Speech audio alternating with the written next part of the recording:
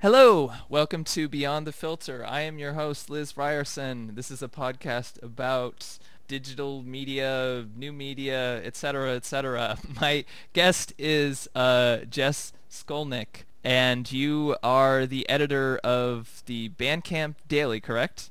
I'm the managing editor. Managing editor. There are a bunch of different editors on our team.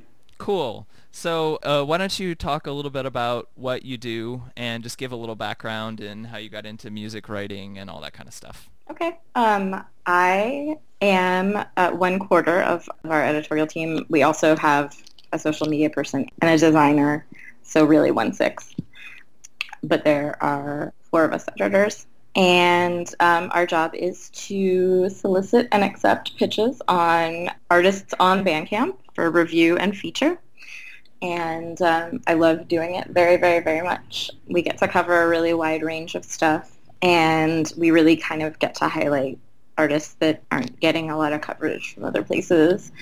It's really written for the Bandcamp audience, who are both fans and artists, which is a kind of unique perspective in music writing, so that's also really cool to me. You wrote for Pitchfork and some other more sort of typical publications before that. Yeah, just as a freelancer. I wrote for Pitchfork and Spin and where else? All over the place. But I've also had, some personal essays published in BuzzFeed and other places around. That's the other half of my life is being an activist and writing about that part of my world. So those are like more personal political essays. So how did you get started writing about music? What got you interested in it? And how did you come into contact with Bandcamp?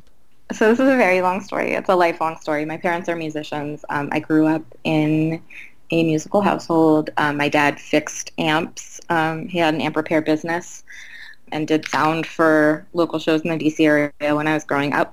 And when I was young, he was also an electrical engineer for the Navy, like as a day job. And my mom's a librarian. So you can kind of see where the interest in music and writing is there, like very, very early. My parents are lovely, and I definitely did not fall far from the tree in that regard. But I started going to shows really early because they supported me in doing that and would take me to the record store with them and really kind of guided my ability to explore music that was on the fringes. I never felt like I fit in anywhere, and kind of getting into punk was the first place where I felt like I might possibly be understood. So I started writing zines from there and contributing to other people's zines. So I was very heavily involved in punk and hardcore zine world for a very long time. I had a column in Maximum Rock and Roll and wrote for a whole bunch of different print zines, wrote for some alt weeklies, and from kind of took some time off from music writing to go to grad school, which I ended up dropping out of, and worked for a labor union for almost 9 years, then got laid off from the labor union, and I had been freelancing sort of now and again while I was working there.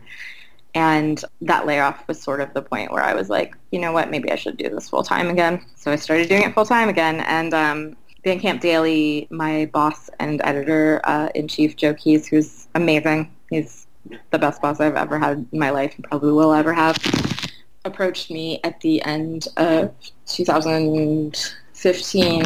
I was doing a really terrible office clerical job that I really hated and freelancing full time on top of that. And he approached me to be part of the team, submitted my resume along with a whole bunch of other people, and I was one of the people who got picked to get to do it, which is a dream. It's a dream. It's the Bandcamp writing is Do you know what sort of got them interested in doing articles and stuff? Because Bandcamp is obviously mostly a platform for Right. musicians to sell their stuff. I've sold my stuff off Bandcamp, as have many people. So do you know what got them interested in trying to hire more writers? I don't know specifically the steps that people took or the discussions that were had, but I know that it comes from a desire to, where other streaming platforms sort of depend on playlisting and algorithms in specific to build those playlists. This is more driven by the desire to have sort of humans comb through the site, talk to musicians, to have like the real human element of music discovery there. Learn about artists from people who are as in love with music as you are. That was the mission statement that I was initially approached with, and that's how we've gone forward too. It's just been core to how we operate. It's just writing for people who are dorks about music like we are. One of the interesting things that I think about Bandcamp is because it's a platform, you see a lot of different kinds of music uploaded there that you wouldn't, obviously see get covered anywhere. And like, I know one thing that was a big trend on Bandcamp, and it's kind of close to me too, as a person who's composed for games, is that people would sell either like chiptune or video game soundtracks. And they would like blow up the charts on Bandcamp. Yeah, that stuff's still huge. And that's a sort of community, like game composing in particular. Chiptune has sort of more of its own community, although it's still like that stuff is kind of relegated to the side. It's not really covered at all by music publications. It's kind of like, people turn up their nose to it, which is very strange to me, honestly. As somebody who's weird. I feel like a lot of I didn't mean to interrupt. I'm sorry. No, go ahead. I was just thinking about how like there's this like sort of mainstream music journalism attitude that it's like amateurish, even though it's not at all, and it requires like a great amount of skill to make a good chiptune piece, just as it takes a great amount of skill to write a good, lo-fi pop song or whatever. And it seems weird that like something like bedroom pop gets covered and chiptune doesn't. Yeah, I mean, I think about this because like when I used to make music for this website called OC Remix, which was like arrangements of video game music. This was back 2003, 2004, 2005. And like some of those people went on to do chiptune or compose for video games. The site still exists, but I find it really funny that people saying it's amateurish, because a lot of those people wanted to be professionals and like had like these really fancy setups. Like I never had a fancy setup, but like a lot of these people had like incredibly fancy setups. So like the idea that this is like some people like plinking away or whatever, I think it's not that it's like amateurish as much as it's just not cool. Like it's not part of the image that the music world, which is very much based around scenes and like being at the right place at the right time and knowing the right people, that whole like frickin' what's that Cameron Crowe movie, Almost Famous, that kind of stuff. And something like chiptune just is fundamentally like in opposition to that. So it's kind of like it's almost like a threat in a weird way. So it's like kind of I don't know, that's how I see it anyway. Yeah, which is funny because I mean we just ran a story not long ago on Colectivo Chipotle, the Mexican chiptune collective. And I thought it was a really lovely, warm story about people being really into certain kind of niche music and building their own community around it. And like, that is such a universal story. It's the story of punk scenes. It's the story, it's the story of any outsider scene community. And it was, really lovely story. And it didn't make any sense to me that mainstream publications wouldn't cover something like that. Yeah. It's my frustration too in knowing that like I am somebody who considers myself more a musician than anything else. Maybe like I'm very interested in like game design and stuff too, but I think I identify more as a musician, and music is like the strongest part of my life. But I never really separated things that I was interested in from each other. Like I never thought that like one culture was inherently in opposition to another culture. And I think especially when I started to, like I went to college and I didn't follow game stuff as much. I started trying to do like a lo-fi pop thing that didn't go anywhere.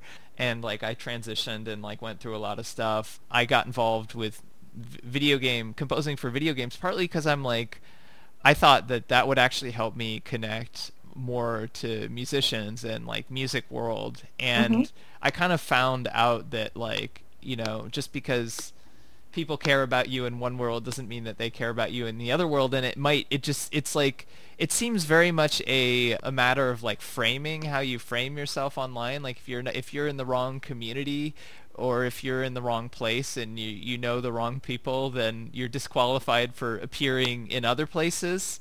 Mm-hmm.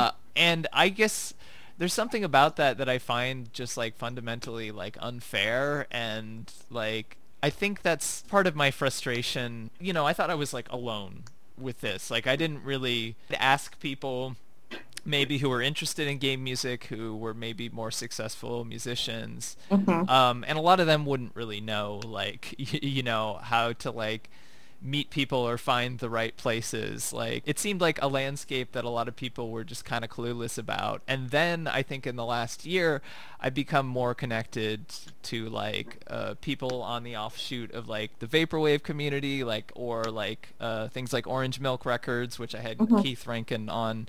And I realized that this problem is actually really, really common, and it's getting more and more common as like subgenres that are sort of springing up through the internet form in their own kind of spheres away from, you know, what gets covered and talked about more traditionally in the music press. And it seems like the problem is way bigger than I ever actually thought it was. Yeah.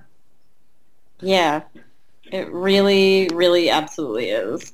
I think part of the reason like I want to have more people talking about like and I've done a lot of shows talking about music criticism and stuff is one, I guess, is to try and understand that landscape, but two, I think now that I understand a little bit more, it's just to like make some conversations public that don't actually seem like they're not had publicly. Like Mm-hmm. I mean I was talking about this with you earlier, but I don't follow a lot of music podcasts because most of it, and I'm not saying that this is a bad thing or anything, but most of it is like some form of music slash celebrity gossip, Mm-hmm. and I just don't see a lot that reflects maybe some of the more kind of underground or, you know, independent, like really independent, not, you know, Arcade Fire independent. Right. Um, Right.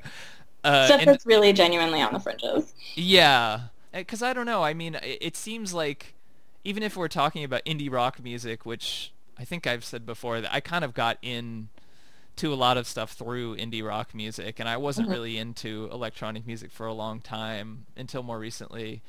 But it seemed like there were things happening in that world, and then that became the same story that became more commercial in like the 2000s, and like the atmosphere changed and it became more sort of uniform. And like I don't know, growing up sort of I was able, just maybe through my older brother and some other things, doing research online, to find artists who I really liked who were not necessarily like super well known.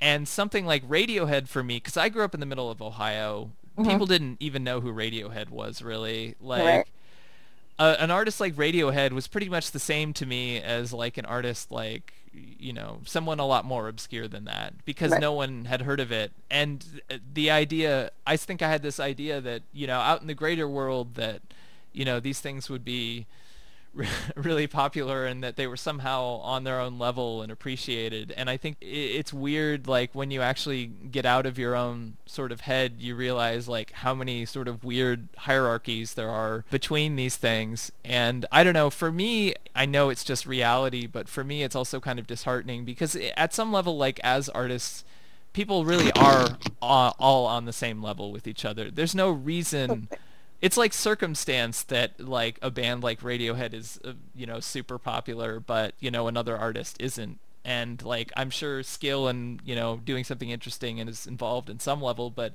increasingly it feels like it's just a matter of luck and circumstance. So the idea that people are on different hierarchies from each other, and that like people are just so interested in fucking celebrity, and if somebody is well known, like that just doesn't make sense to me. And maybe it's Yeah. just because how I grew up. I don't know. Maybe you feel the same way because you grew up with punk.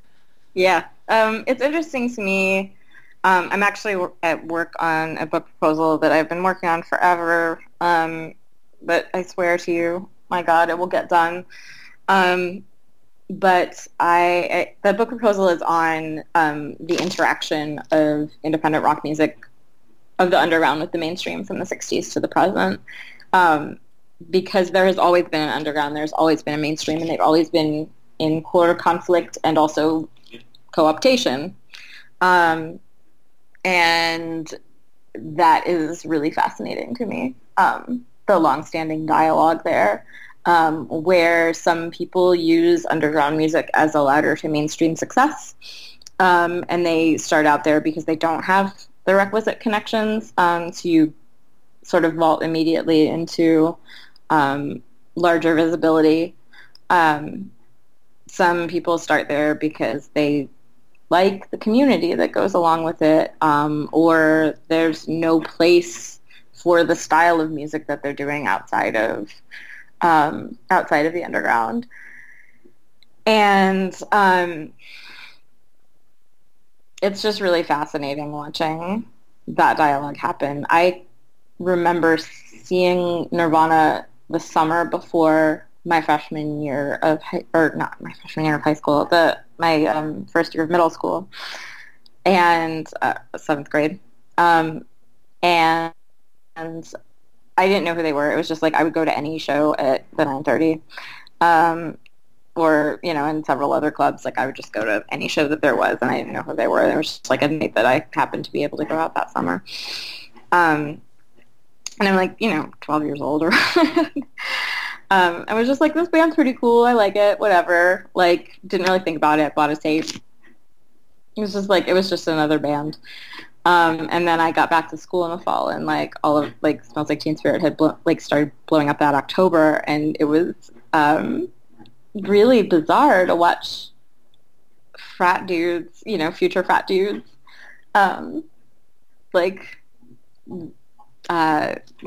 latch onto this band that I had seen in a grubby little club that I wasn't supposed to be in, a few months before. And I think that is where my fascination with this long-standing dialogue comes in. I'm always interested in what outsider sounds end up making it to the mainstream. Is there a limit on how weird you can be? How does the underground push back? Because it always does. And they're always like, well, if the mainstream wants bands that sound like this, we're going to do something that sounds totally fucking different. And then the constant tension between people who really want to make it in the mainstream world, and people who want to stay in the underground for any number of reasons. So all of that is just like utterly fascinating to me. Yeah, I guess the equivalent for me is Minecraft, because I didn't know about Minecraft until it started to get big, but I read the first, thread on this indie game message board called Tig Source. Mm-hmm. And, some people that I know were like some of the first people to reply to it. And it's just like any other game, whatever. And then, I know I've met the musician for Minecraft like a few times, and we've exchanged links to each other's stuff and whatever. But the only reason I mention that is for Christmas this year, I went to one of my roommates, lives in town, and his family lives in town, and so went to one of his relatives' house for Christmas, and there were a bunch of kids there, and all the kids got Minecraft related toys. Every single one of them got Minecraft related toys, and I was just I know, yeah, and I know that Minecraft has been around for a while, but just seeing that process, because it that's like a 1 in a million thing, like Nirvana or Minecraft or something right. Like that. That's but I mean, you don't know or expect it either. I have had people sort of try to retcon me into being But was it like fucking amazing? And I was like, it was good. I don't know. It was just a band. It was like a rock band with some dudes, and I thought it was cool and it was loud. And I was 12 and didn't know who they were. Like also kind of was. It wasn't like this sort of like world changing thing that happened around me. And like, I think people are really disappointed by that. The fact that people perceive that as being world changing, I think is part of the problem Right. because Right. like I mean there is something amazing to the idea that something that starts very small can become very big, obviously, Right. but like I think it kind of takes away from the fundamental thing that like this is part of a culture or landscape where there are a lot of other things like this, Hmm. and Right. it's not necessarily better than any of the other things out there. It just happened to hit the right notes, you know. Right. And At the right time. And yeah, exactly. like I mean, if you look at what happened with Kurt Cobain, or you look at what Yeah. what's happened to Notch, even like who Right. made, you know, like I mean, he has a lot of money, but he's totally become a belligerent, borderline sociopath. Right. Um, like that kind of stuff really destroys people too. So like I think because like as a culture we sort of worship those moments because they seem so larger than life, it kind of distracts from the fact, and like we're so interested in that. We're interested, and I feel like the landscape, to go back to talking about, I feel like the landscape of music based around sort of coolness and being there is kind of around that. Like it's like I knew before everyone else that this thing was going to be cool and popular, Right. but it's not so much about like supporting like underground art communities of underground artists. It's like you had a jump on the scoop, like you were part of it's Right. there. It's a very Right. sort of, it's still a very sort of like capitalist mindset that you're buying into Right. when you're, Exactly.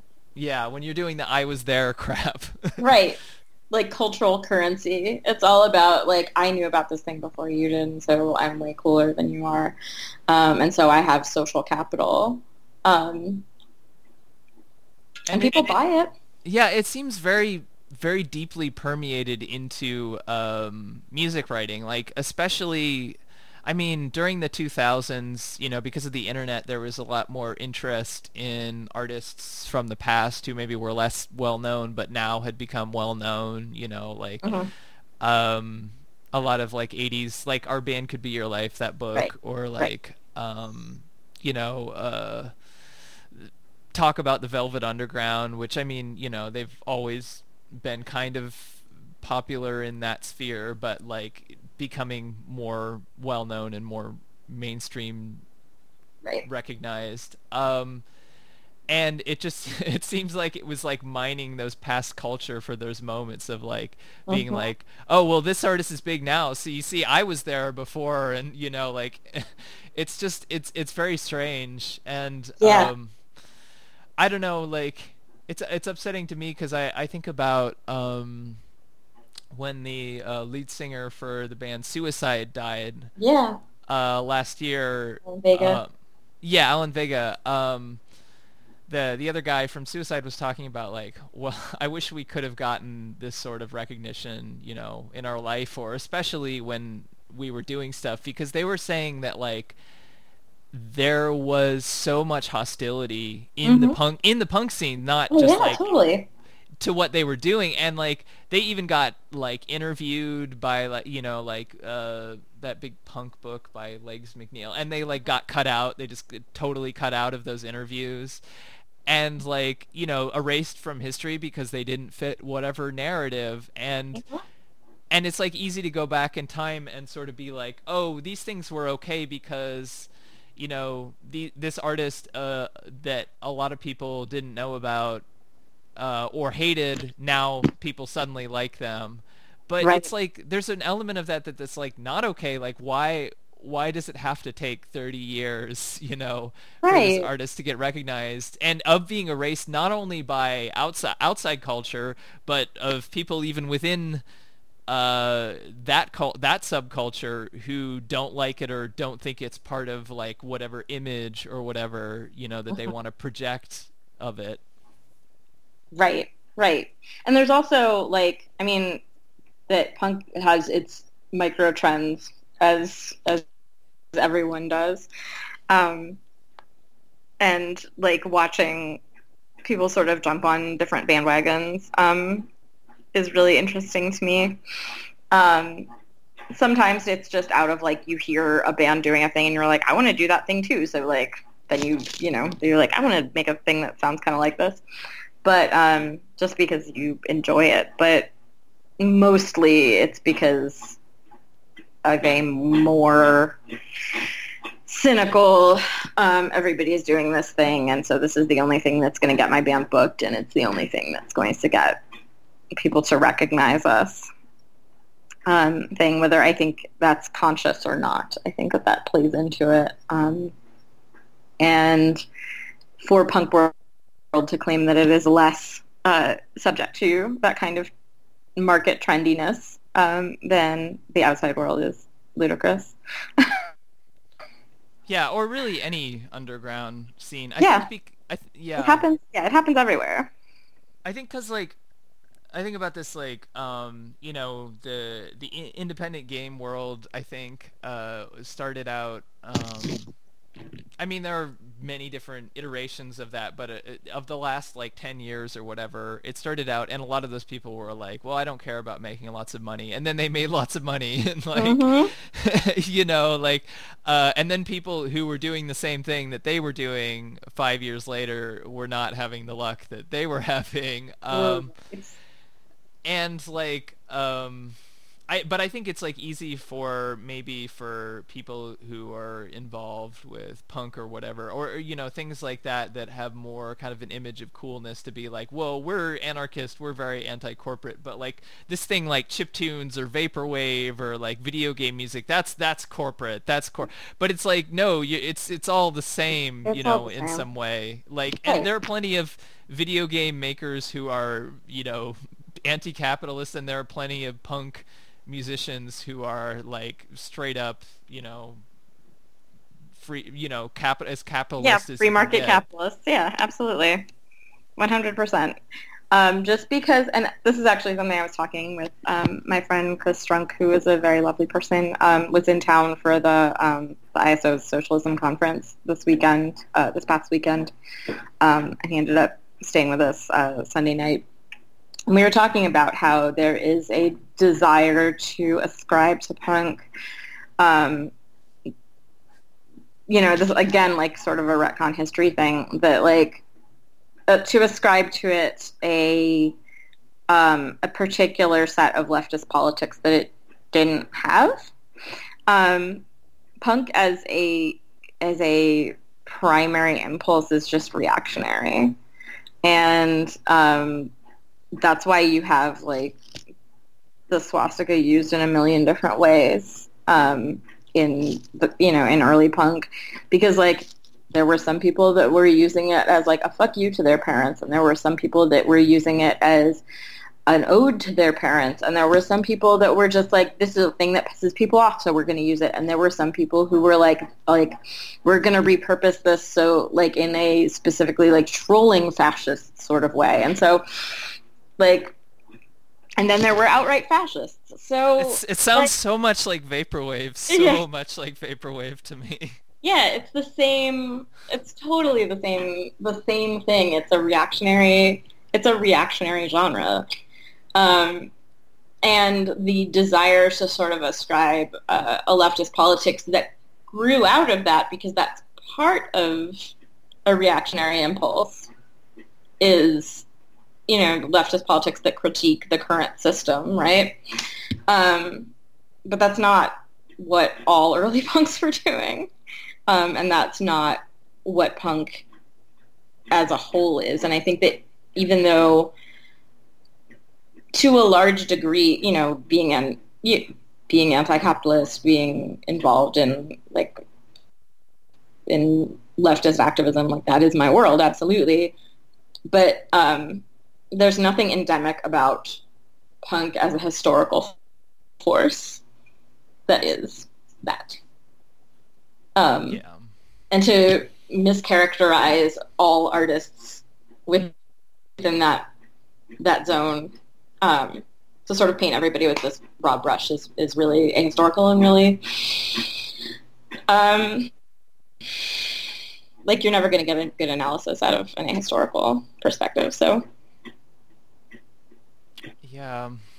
Well, and I think maybe that's led to some of the things that are happening in the current era where, people are um, people are aware of some degree of like, there's been a lot of progress made with people recognizing sort of cultural misogyny or mhm. racism and kind of that stuff. And that stuff has seeped into music coverage and it's seeped into media coverage in general. And in ways that are really nice, and people are, able to be a little bit more to go back and like say like, hey, maybe there were, these acts or ideas or artists, that were ignored because, of the color of their skin or because they were women or, because they were queer, etc. Um, but I think the other problem is there's almost like a lack of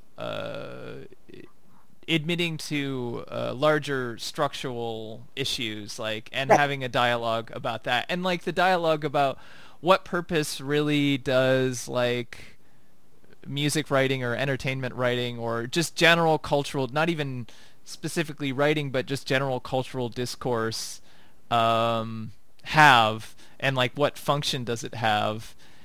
Right. And I think that's like also led into the like, I talked about this before, but like that there like there is that era of like, I was there before everyone else, I'm so cool, like writing, and that's sort of like also what Pitchfork sort of started to make its brand on back in the day. Right. Um, and then that sort of changed as people were kind of becoming more aware of critiques of issues of misogyny and racism, and that kind of turned into poptimism and some of Mhm. that. But like as a reaction, and as a way to reevaluate rock snobbery, then it's good, but also like it only ever seems to be interested in like these like massively successful, massively popular artists, and not seem to be willing to take on any criticism of them and like the systems that they're participating in. Right. And that's kind of where we're at now, and that has started to like blow up, but it doesn't seem like, I think like it doesn't seem like larger dialogues about some of the reasons why these things keep happening, where there's like one reaction one way and one reaction another way, but Mhm. both somehow seem to avoid talking about, some structural problems. Yeah. Oh, I think It's you're frustrating. absolutely. It is. It's super frustrating. I think you're absolutely 100% correct in that. And there's something that frustrates me like pretty much 24/7. And in that, you also get the commodification of identities, right? So you get like people who are interested. I have noticed like by far an uptick in uh, writing in like being marketed bands that like because I am like an out gay writer and like very like public about my gender and very public about who I am because it's part of me and part of my life. Um, there are all lots of other aspects to me as well. Um, I have been getting like just deluged with like you need to write about this band because they're also queer. And it's used as a marketing angle. Um, and it's the same thing that happened, you know, in the 90s with like, write about all women artists because all women good. Like you need to support the sisterhood or whatever. Like, no, you don't. Like also we're critics. And I can support somebody doing something in theory and not want to cover them because their music is not my thing at all. Um, and I think I mean, it gets into really, really tricky ground where who you are becomes the sum total of what you have to offer, as opposed to who you are affecting the work that you make, because it is a product of who you are and the tools that you have and the resources that you have and your life experiences. And that's much more complex, and nobody ever wants to talk about that. Well, Except and me. it happens. Constantly yelling about it.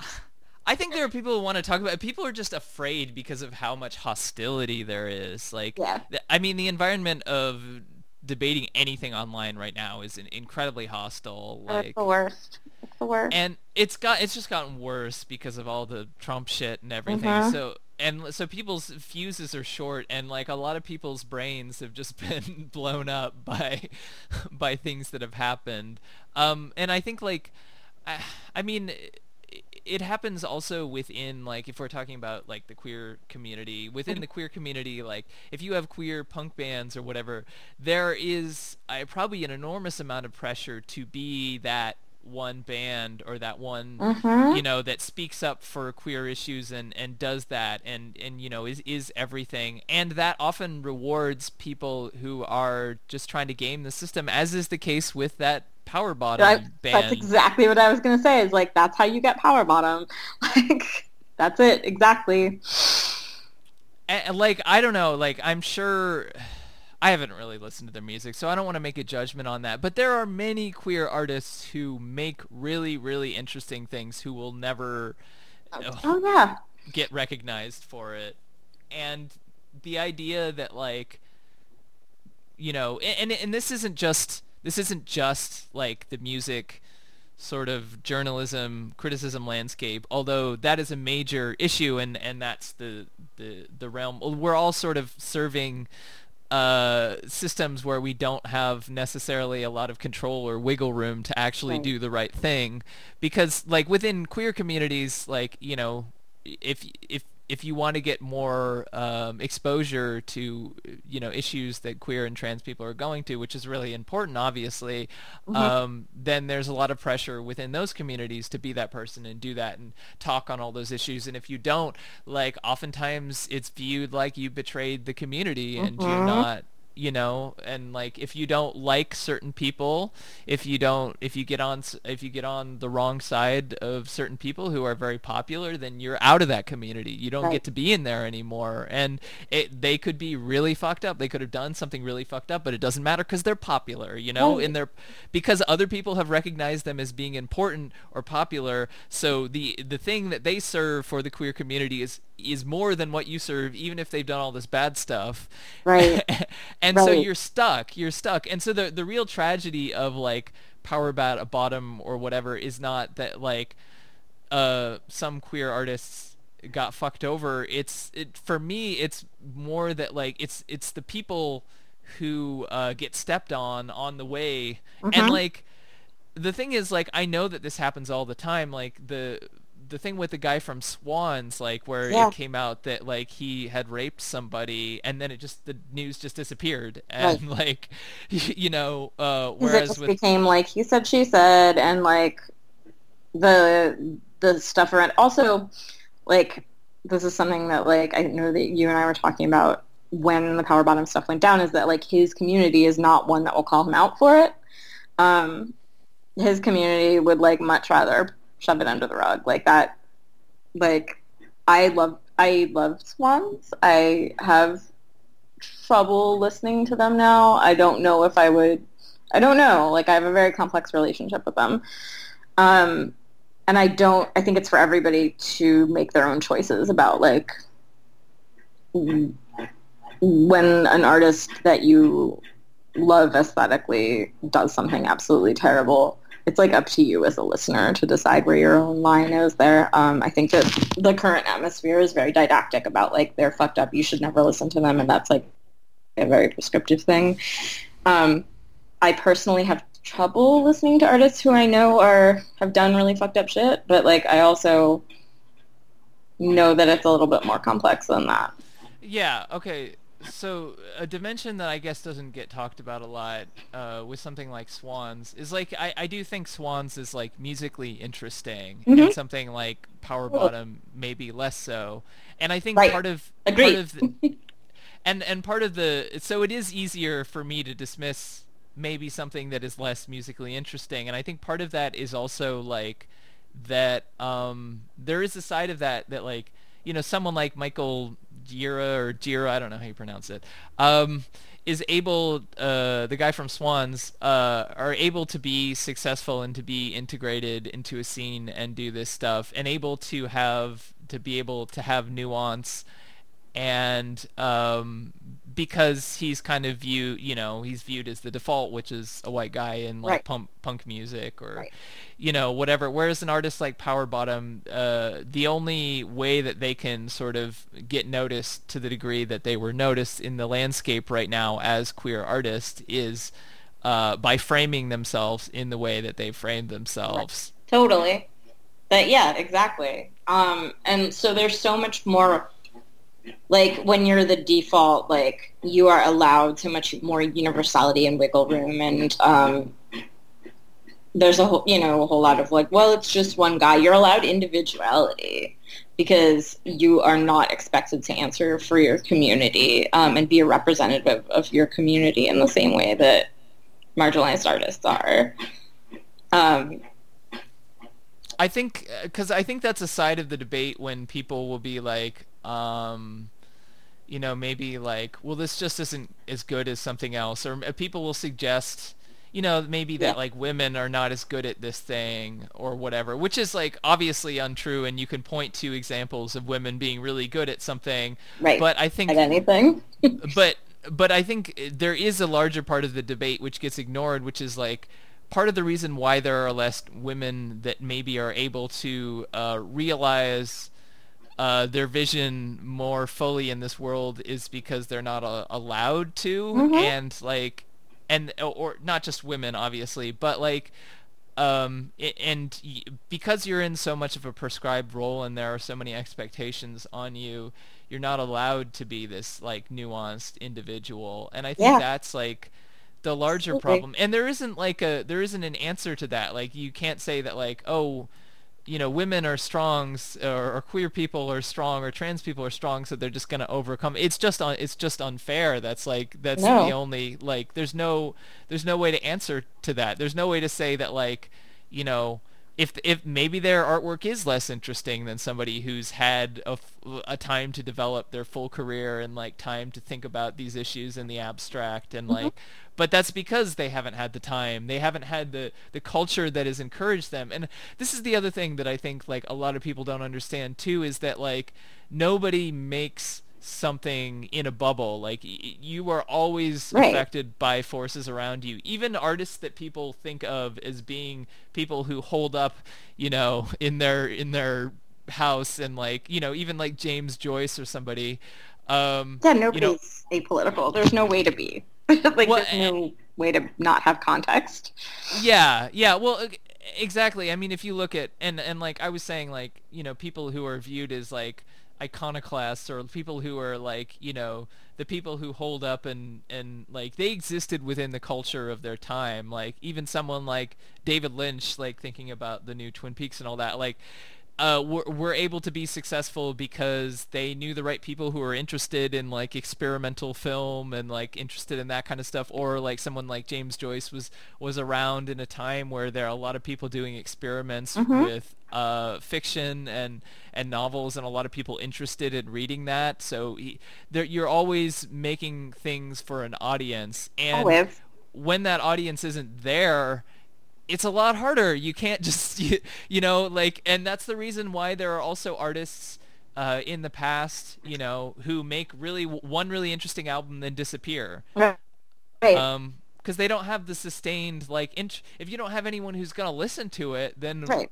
You you need know, Right. You need both support and feedback.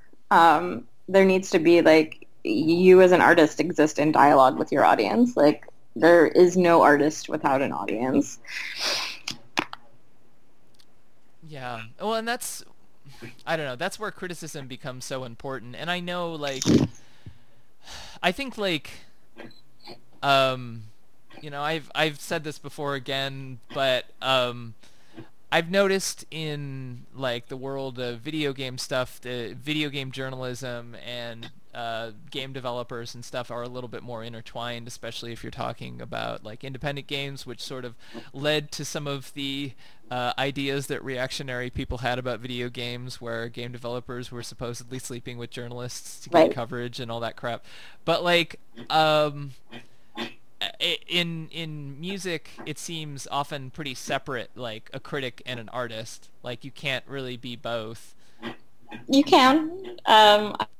I am. I make music and I also write about it. And I think that that's something that I run into like kind of often is this idea of like objective criticism, which is extremely silly to me. Of course, like you can't be like people have told me like you can't be an artist and a critic. You can't make music and also write about it, but you can.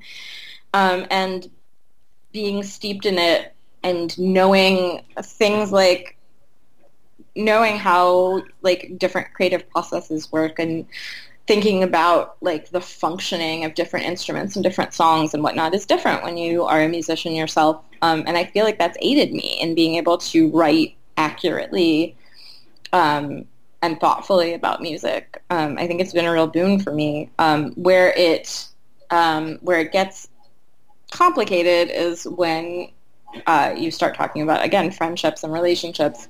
Yeah, that's always the big problem. I've got with like in video game land, I've gotten into a lot of trouble for that, and I think I probably messed up some friendships because of that. Yeah. I mean, it's a hard line to walk. I mean, my line is if like I am friends with, because I'm friends with a lot of other musicians, some of whom are covered on sites that I write for, but I will never, ever, ever be involved with any of that coverage. Like, I won't assign it. I won't talk it. Like, like I need somebody else to handle this completely. Like, yeah, because I'm I not guess touching at all. I can put people on to like, hey, there's this record by my friend. It's really good. And they can do with it what they want, yeah. But beyond that, like I just won't touch it because I don't feel comfortable. And I would never, ever, ever write a piece on something. I have gone on to become friends with people that I have written pieces on. Absolutely, yeah. But in the initial writing, like I would never, ever do that. It just blurs the lines too much, and you can't. It's not even that you can't be objective about it, because I don't think objective criticism exists. Like it comes out of you as a human being, and your experiences and prejudices, ideas. I think a person can be more cued into the core of something than other people, certainly. Right, definitely. But I think that to have that context, to bring that context to the table of this person being somebody that you have a relationship with, that you have affection for, it's good. Like whether you think it does or not, it's going to affect the way that you listen to the record. Yeah.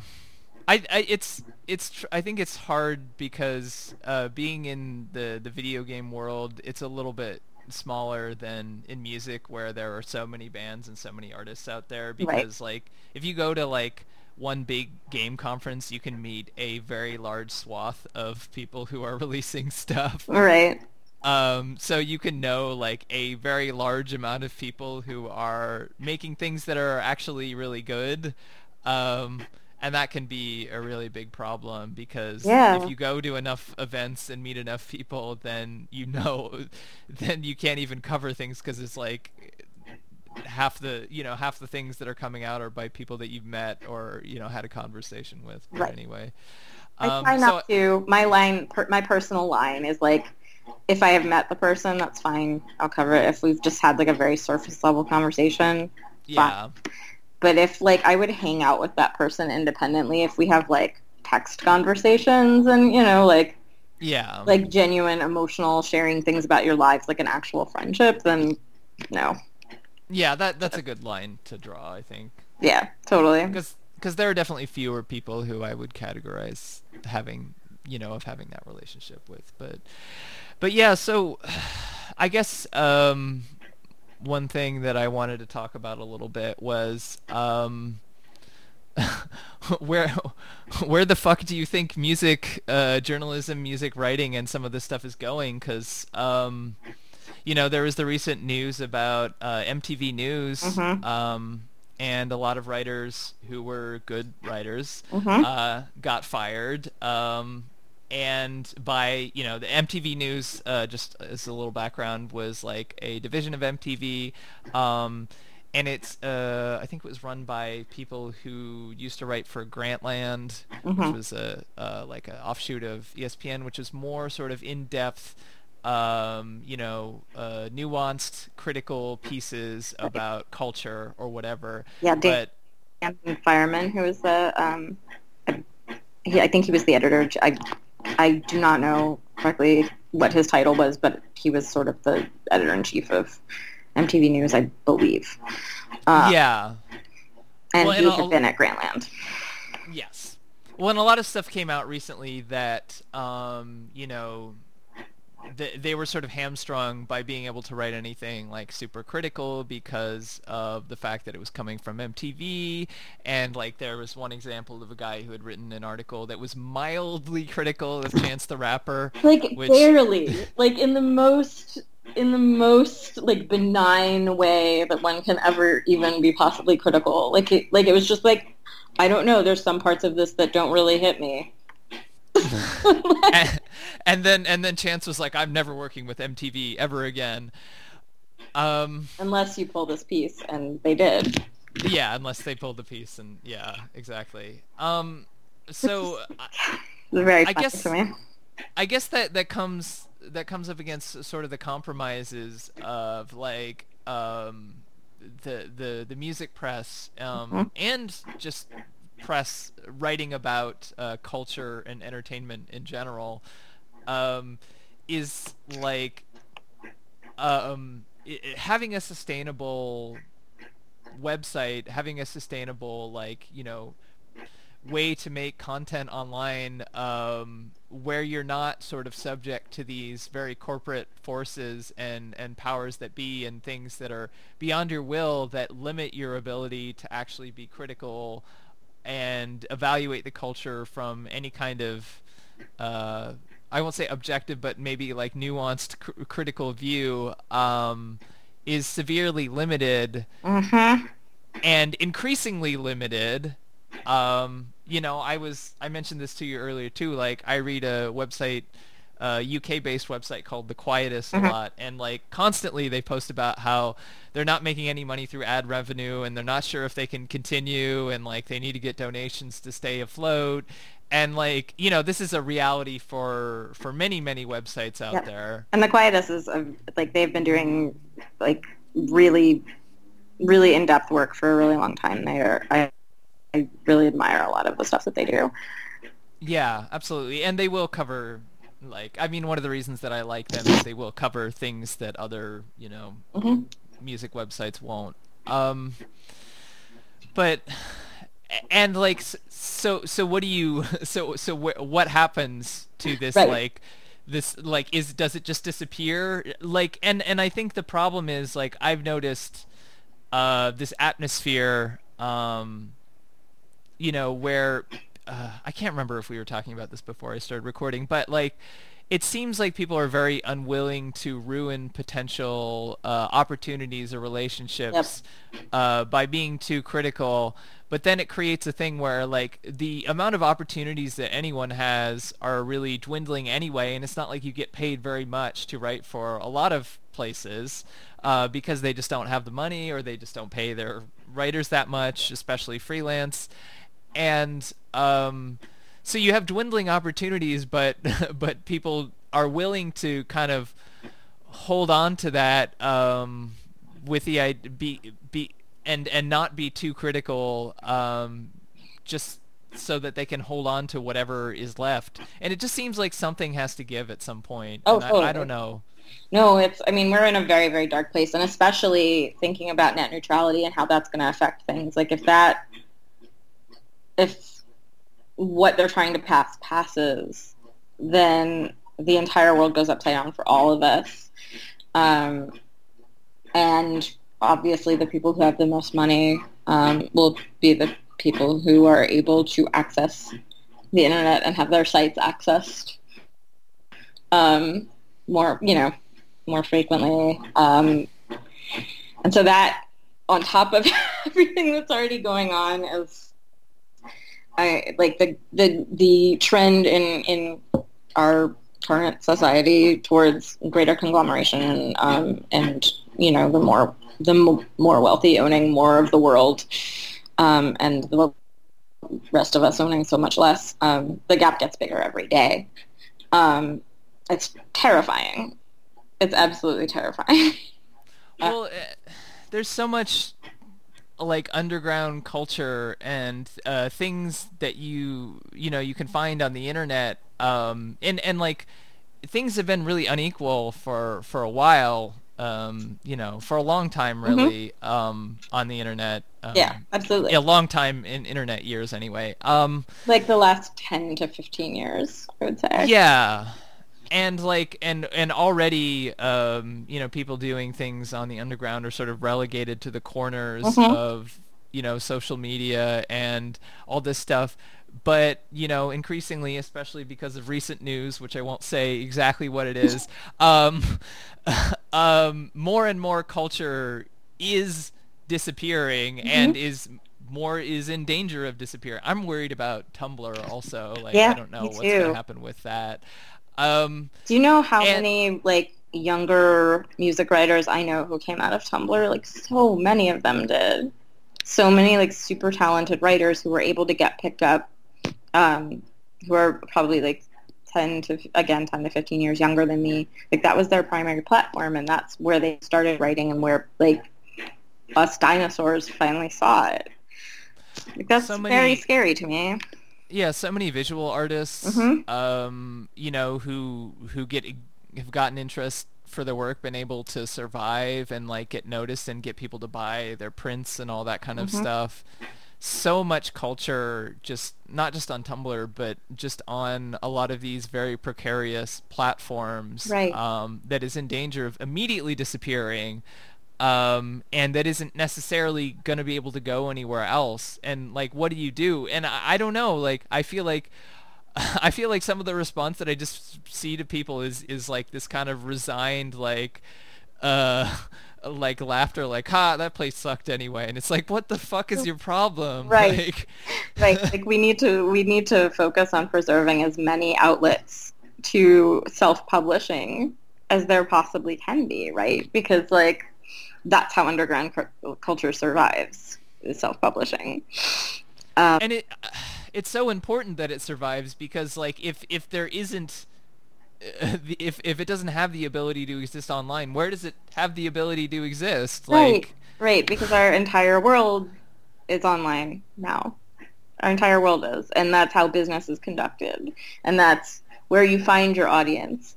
And again, like we were talking about, art is nothing without an audience. So how do you find the will and resources to construct your art if nobody is able to listen to it or look at it or purchase it? Like, it's very scary. And I like the online marketplace is where we live right now. I'm so scared. Yeah, I'm sorry. I just like, a lot of people may not think that this stuff affects them, but it totally does, especially anyone who, makes their living doing things off the internet to any degree. Yeah. And who are not, incredibly successful, which is most of us. Most of us, yeah. It's and it's interesting too, like back in the days when the music industry, when there was still sort of a label industry and an independent label was a thing that you could run and count on people buying your product in some sort of, be it LP or CD. But the aggregation of all of that onto streaming services has made life so much less viable for independent labels as well as musicians. Um, People might be able to access it, but like, how do you find it? That article, I don't know if you read the article that Liz Pelly wrote for Watt on how Spotify playlists work, but it's incredible. She did some really, really good reporting on that. And the basically the content farms who are hired to construct those playlists, and how, people with money can pay to get on them and whatnot. Like, there's a whole system to game, and of course it privileges people who have money and resources. And you don't get paid for streams. You get paid, pennies on the literal, like half pennies on the stream. Yeah, literal. You should link me that article so I can post it in the description Cool. for this. I will. It's so good. And yeah, so there's there's like all of that going on too. So labels don't have money to support artists anymore, because they're just trying to eke by. Artists don't have any money, but like there's no structure anymore to support us, because people don't buy physical merch at the rate that they used to because of streaming services.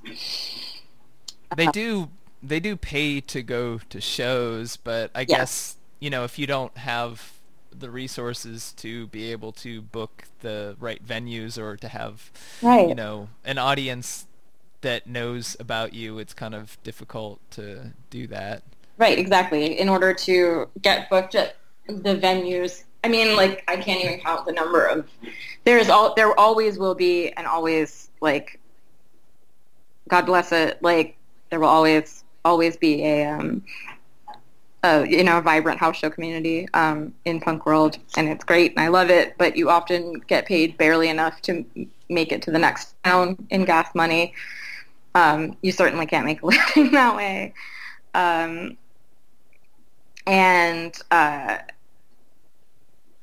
So in order to book the venues that are going to pay you enough that you can actually like make a living off of what you're doing, you need to have gatekeepers, because there's no way for people to, especially if self-publishing goes away, especially if we lose access to self-publishing platforms, there's no way to build an audience. It's gonna depend on people who, folks already know about, and people who are generating buzz through access to, say, having a PR person or a manager, or being on like a pretty large visible label. And the number of those are dwindling. So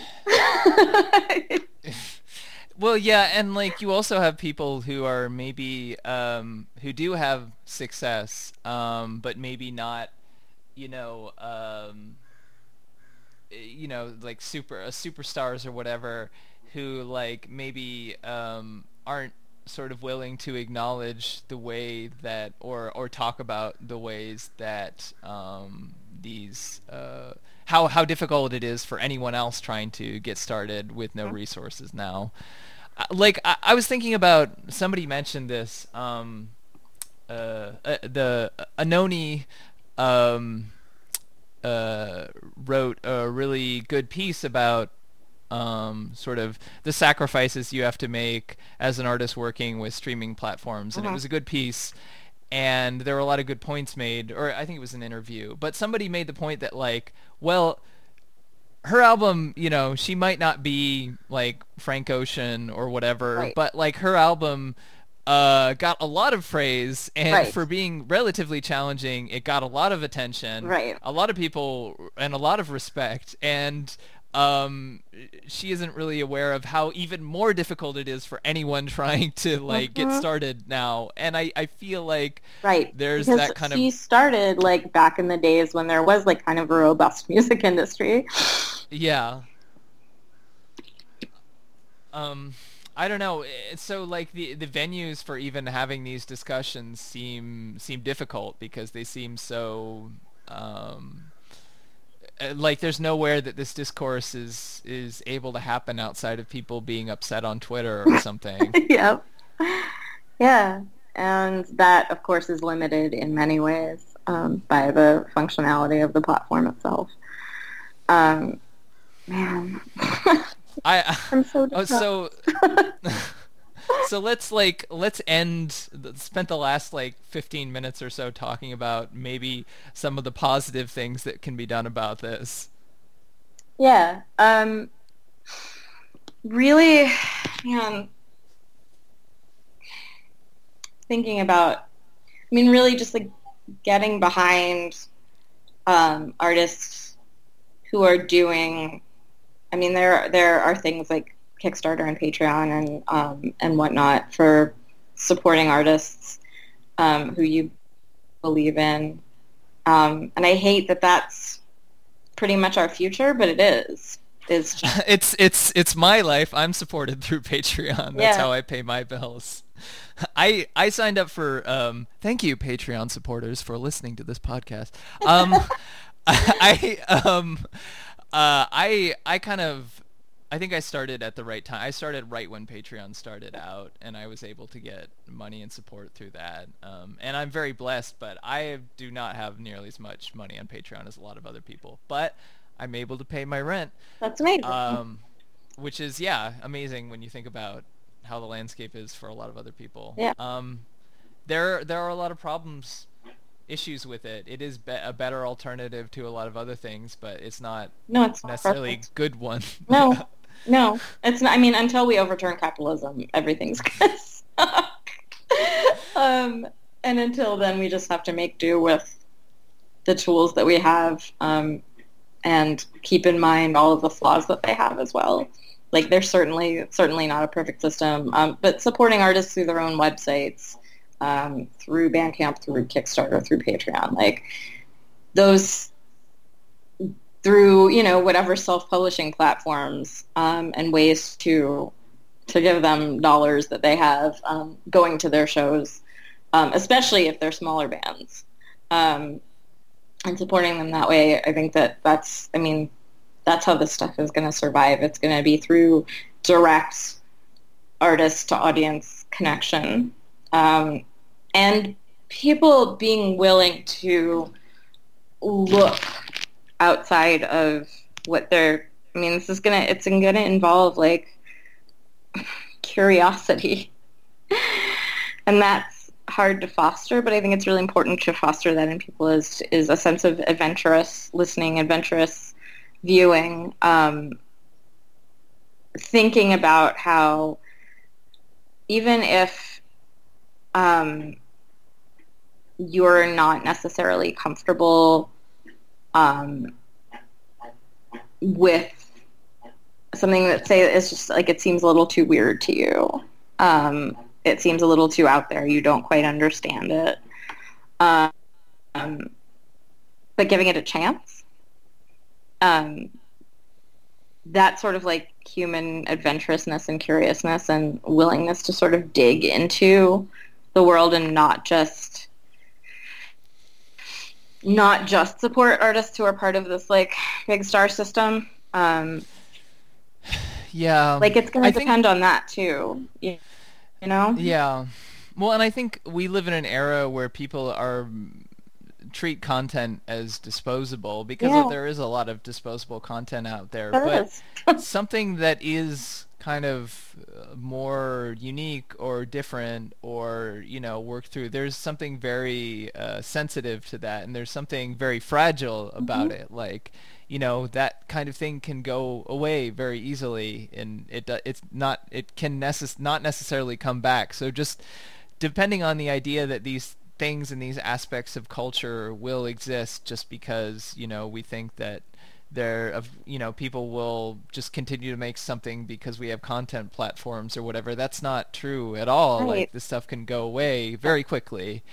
um and yeah, I don't know, I think it's so easy just because we're in this place where we're so blinded by content, Hmm.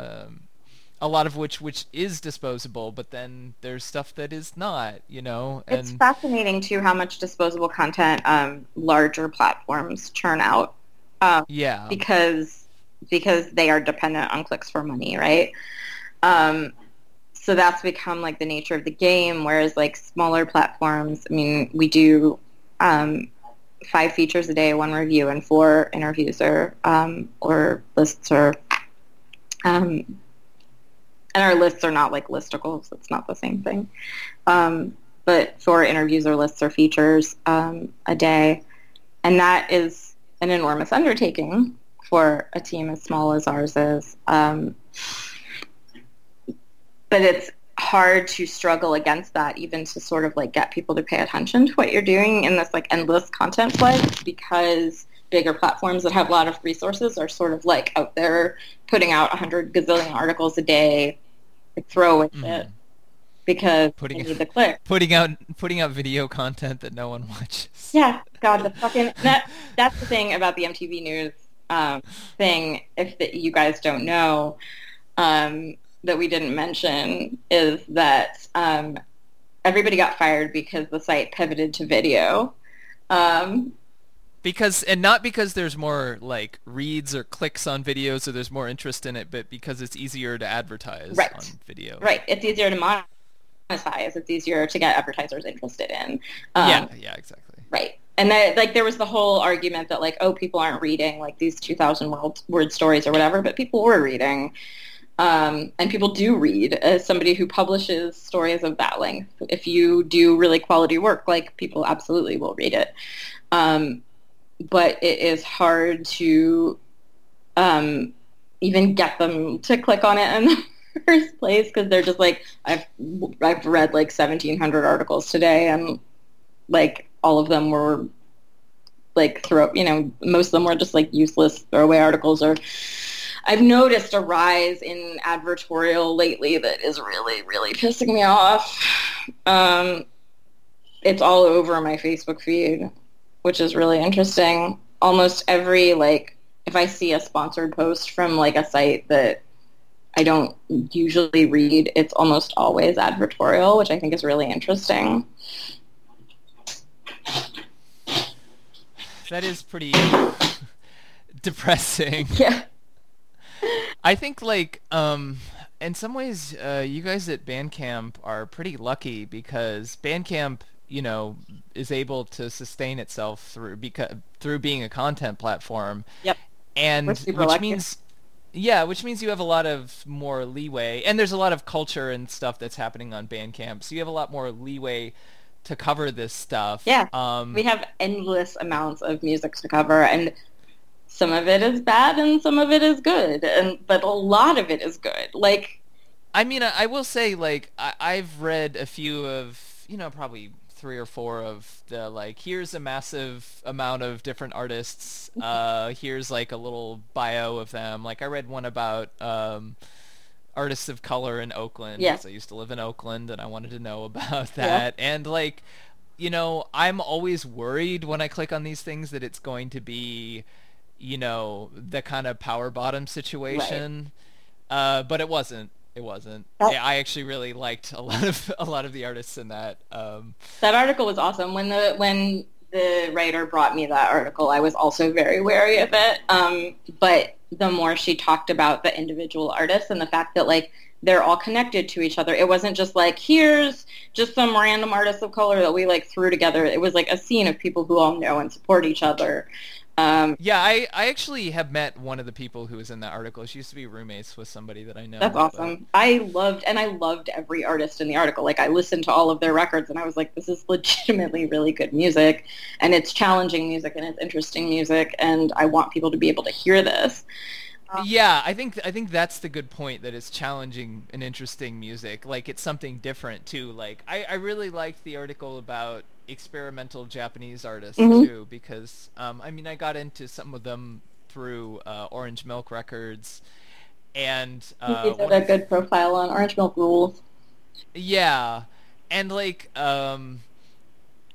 it's not just that these artists are out there or that they're good, it's that they're doing something different too, and they're doing something that like a lot of people don't know about, and it's actually worth, like, it's not just like another thing that's pretty good, or even like good, just from this like default level of like, good indie rock band that's good at writing songs or whatever. It's like actually something different, that's the kind of stuff that that changes culture Mm-hmm. and adds, and like, and that's what people should know about. And so I'm really happy that you guys are doing that stuff, but I really don't know if that has the ability to exist on, because like Bandcamp, at the end of the day, is much more benign than a lot of other Yes.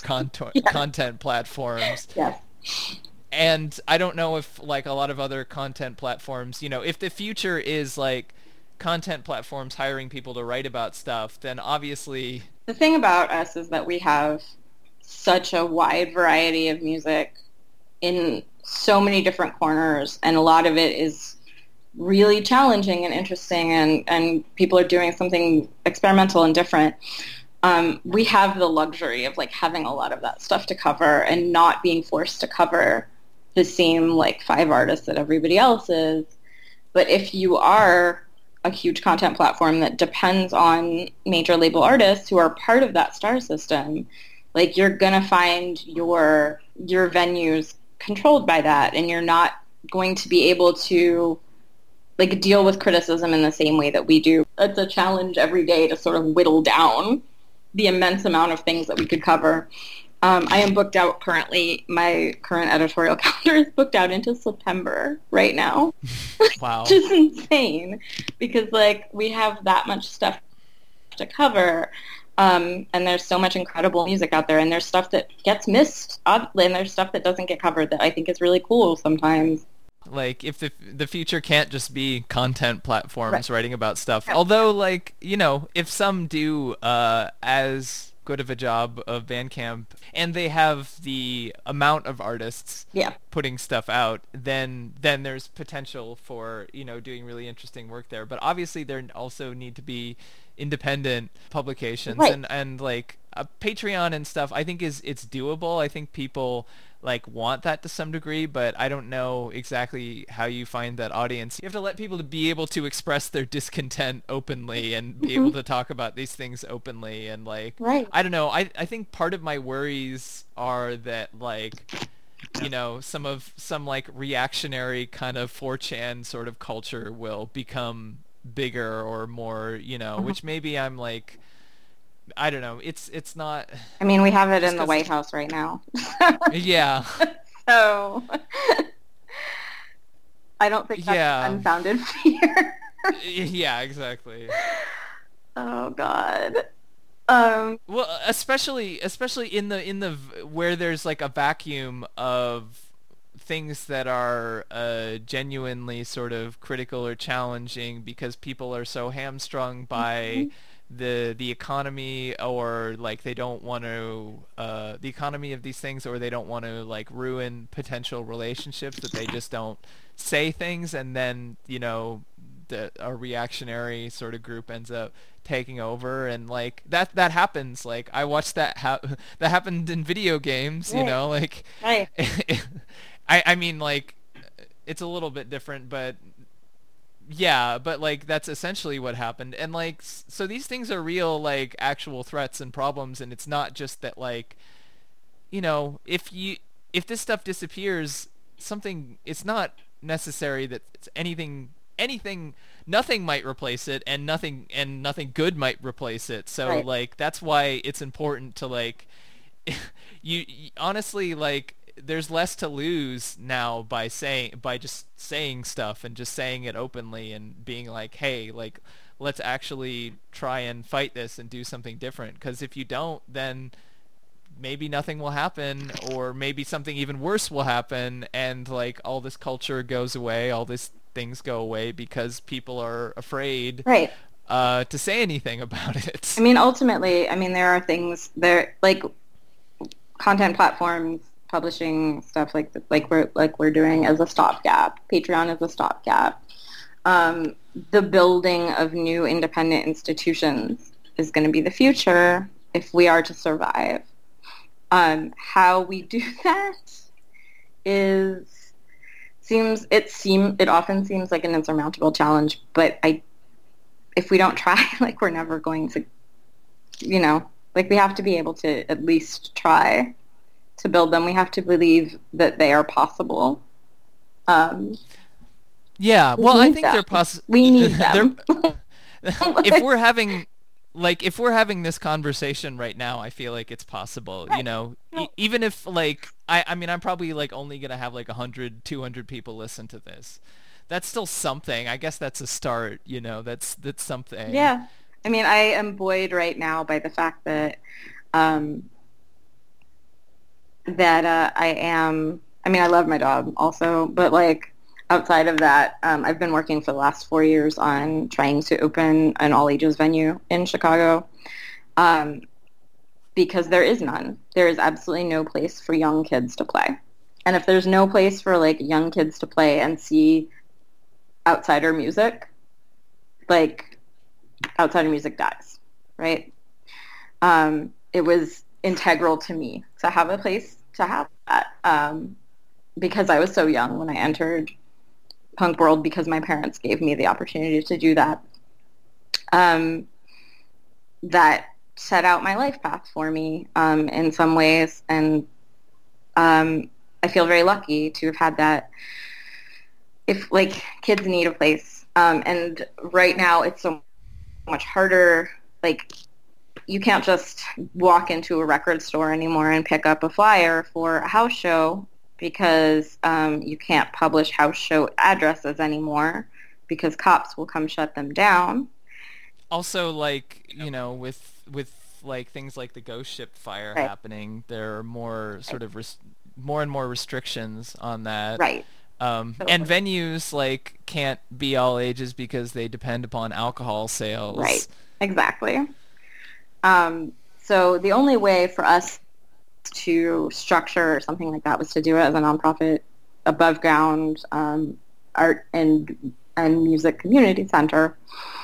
And it has taken us 4 years to find a space because commercial real estate does not want to rent to that to a just getting off the ground nonprofit art space that is specifically geared towards like teens and young adults. I it's been hard convincing landlords like people like that live music and experimental live music in particular and participating in live music being part of the audience as well as being somebody who makes music is a public good. I believe that it is a public good. Um, Without it, culture dies. So, um, so it's taken us a very long time to find a space, but we are at the point where we are in lease negotiations on a space. I don't know if it's going to work. I don't have, it's not a done deal yet, but we're further than we've ever gotten. Um, just out of sheer luck and like determination.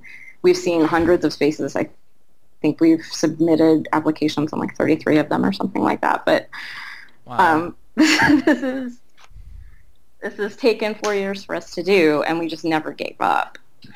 Um, and hopefully this one works out. If not, it's back to the drawing board. We'll see what happens. Mm-hmm. But like, you have to just keep going, right? Like, if you really, Yeah, what else is there to do anyway? what else is there to do? But like, keep looking at spaces and keep talking to landlords and whatnot. Because like, the space needs to exist. I believe in it. I know that it needs to exist. Yeah. Well, I wish you the best. I think like Thank you're you. talking about it being a public good. Like if we have, if we ever actually have like more left-wing leadership Mm-hmm. in this country, hopefully that becomes. I feel like that should become a central point for artists Yes. to talk about Yes. how we need that sort of culture and we need it to be treated as a public good and not just like a commercial space From the local level because on it up. is so important. Yeah. Yeah, It's absolutely. it's important yeah, it's so important for communities. It's important for actually getting people into the same space as each other and like Mhm. talking about things and cuz like our culture right now it's very isolated. People don't I mean I don't really know my neighbors or talk to them, and that's pretty much the same with a lot of most people. So Yeah. Yeah, I only Well, I know my guess. neighbors because I've lived in the same place for a while now.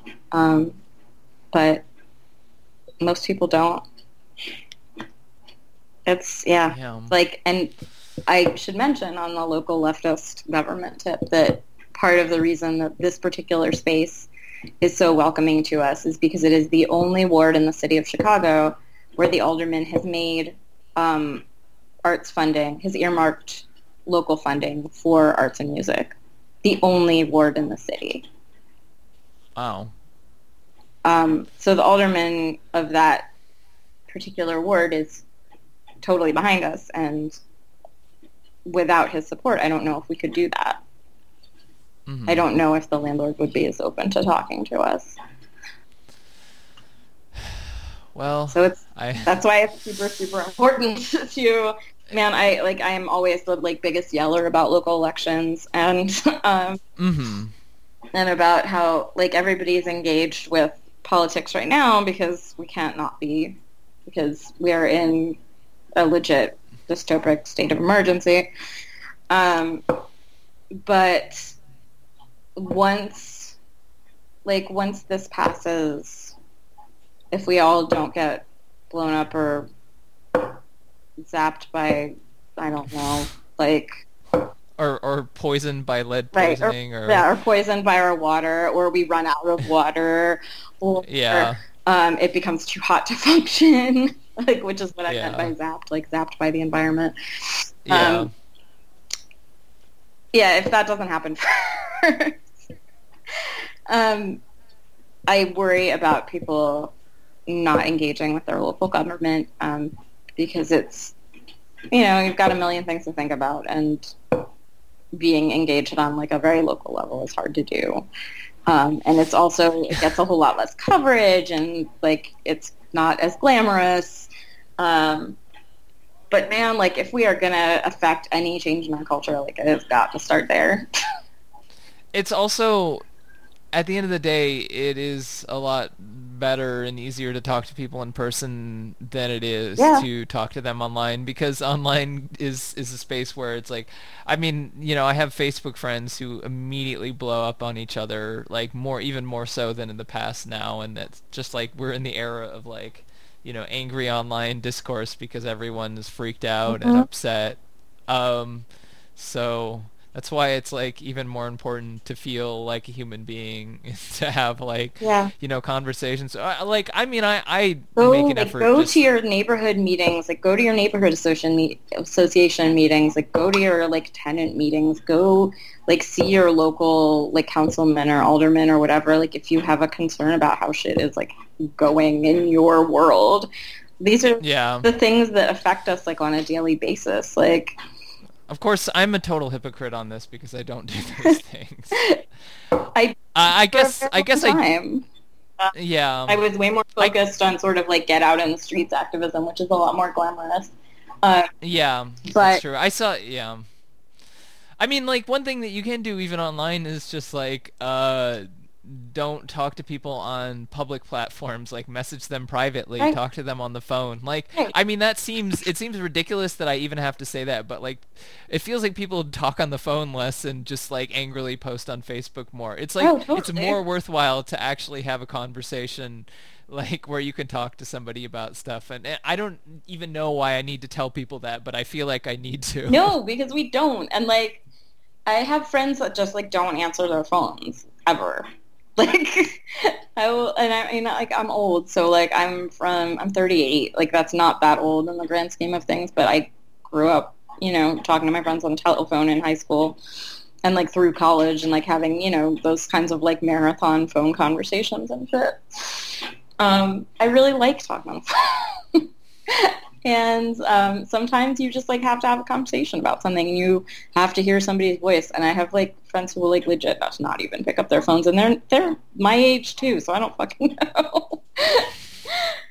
um, Yeah, that's just how things are. I don't know. We have to start somewhere, and if it's just talking on the phone, that's better than something else, I suppose. yeah, but like, It's better than a lot of the options that people are choosing right now. yeah, totally. I mean, if you can like click on a petition to send it around on the internet somewhere, most of those are incredibly useless. Some of them are more useful than others. The more local and focused the petition, the better. Or if we can like pick up the phone to like call our congressman's office about healthcare, like we can go down the street to like our neighborhood association meeting or whatever. You know, like Mhm. it doesn't require that much more energy.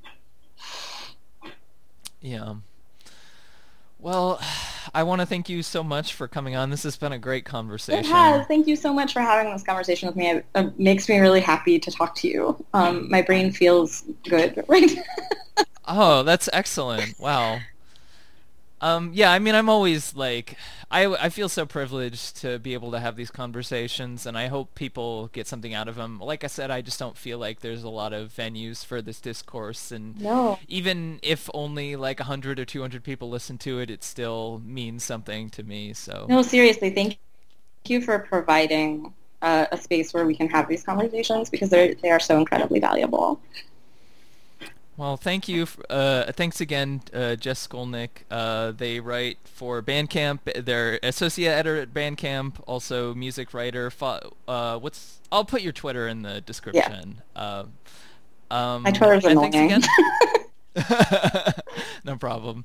And you can also, I guess I never mentioned that you can support me on Patreon at patreon.com/ELLAGURO. I'll put it in the Go description. support, Anyway, go support independent artists. yeah, support more independent artists. Absolutely, support more artists Support that you independent like. platforms and independent magazines and independent work. The more institutions we have, the Absolutely. better. Okay, well, thank you so much for being on. I appreciate it. Thank you so much.